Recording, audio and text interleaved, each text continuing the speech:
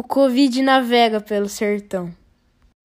Havia uma família muito pobre no Nordeste. Lá onde eles moravam era muito calor, muito seco e quase não chovia. Não tinha muita água potável e nem comida todo dia.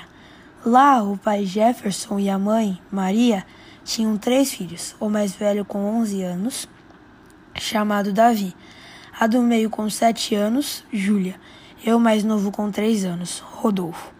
Assim, Jefferson tinha que trabalhar muito para sustentar a família, pois a mãe cuidava dos 3 filhos, enquanto Jefferson trabalhava como carpinteiro.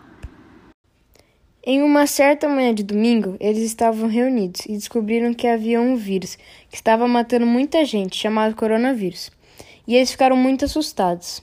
Logo depois disso, os filhos pararam de ir na escola e eles não podiam fazer aula online, pois não tinham nenhum computador ou celular, diferente das pessoas que têm condições financeiras. Em um dia ensolarado, castigante, o pai Jefferson ficou muito doente e ficou sem trabalhar por um tempo. Com isso, os filhos começaram a comer menos do que eles já comiam, que já era muito pouco. Depois de uns 7 dias, o pai foi em um médico e descobriu que ele estava com Covid. Ele estaria cada vez pior por não ter o que comer. O médico até receitou alguns remédios, mas o pai não tinha condição de comprar. Depois de 3 dias, acabou falecendo por não ter água potável e nem comida. A mãe, vendo isso, teve que deixar os filhos sozinhos para poder ir trabalhar e sustentar a família, e disse ao mais velho: Davi, cuide de seus irmãos para a mamãe ir trabalhar. Logo a mamãe está de volta.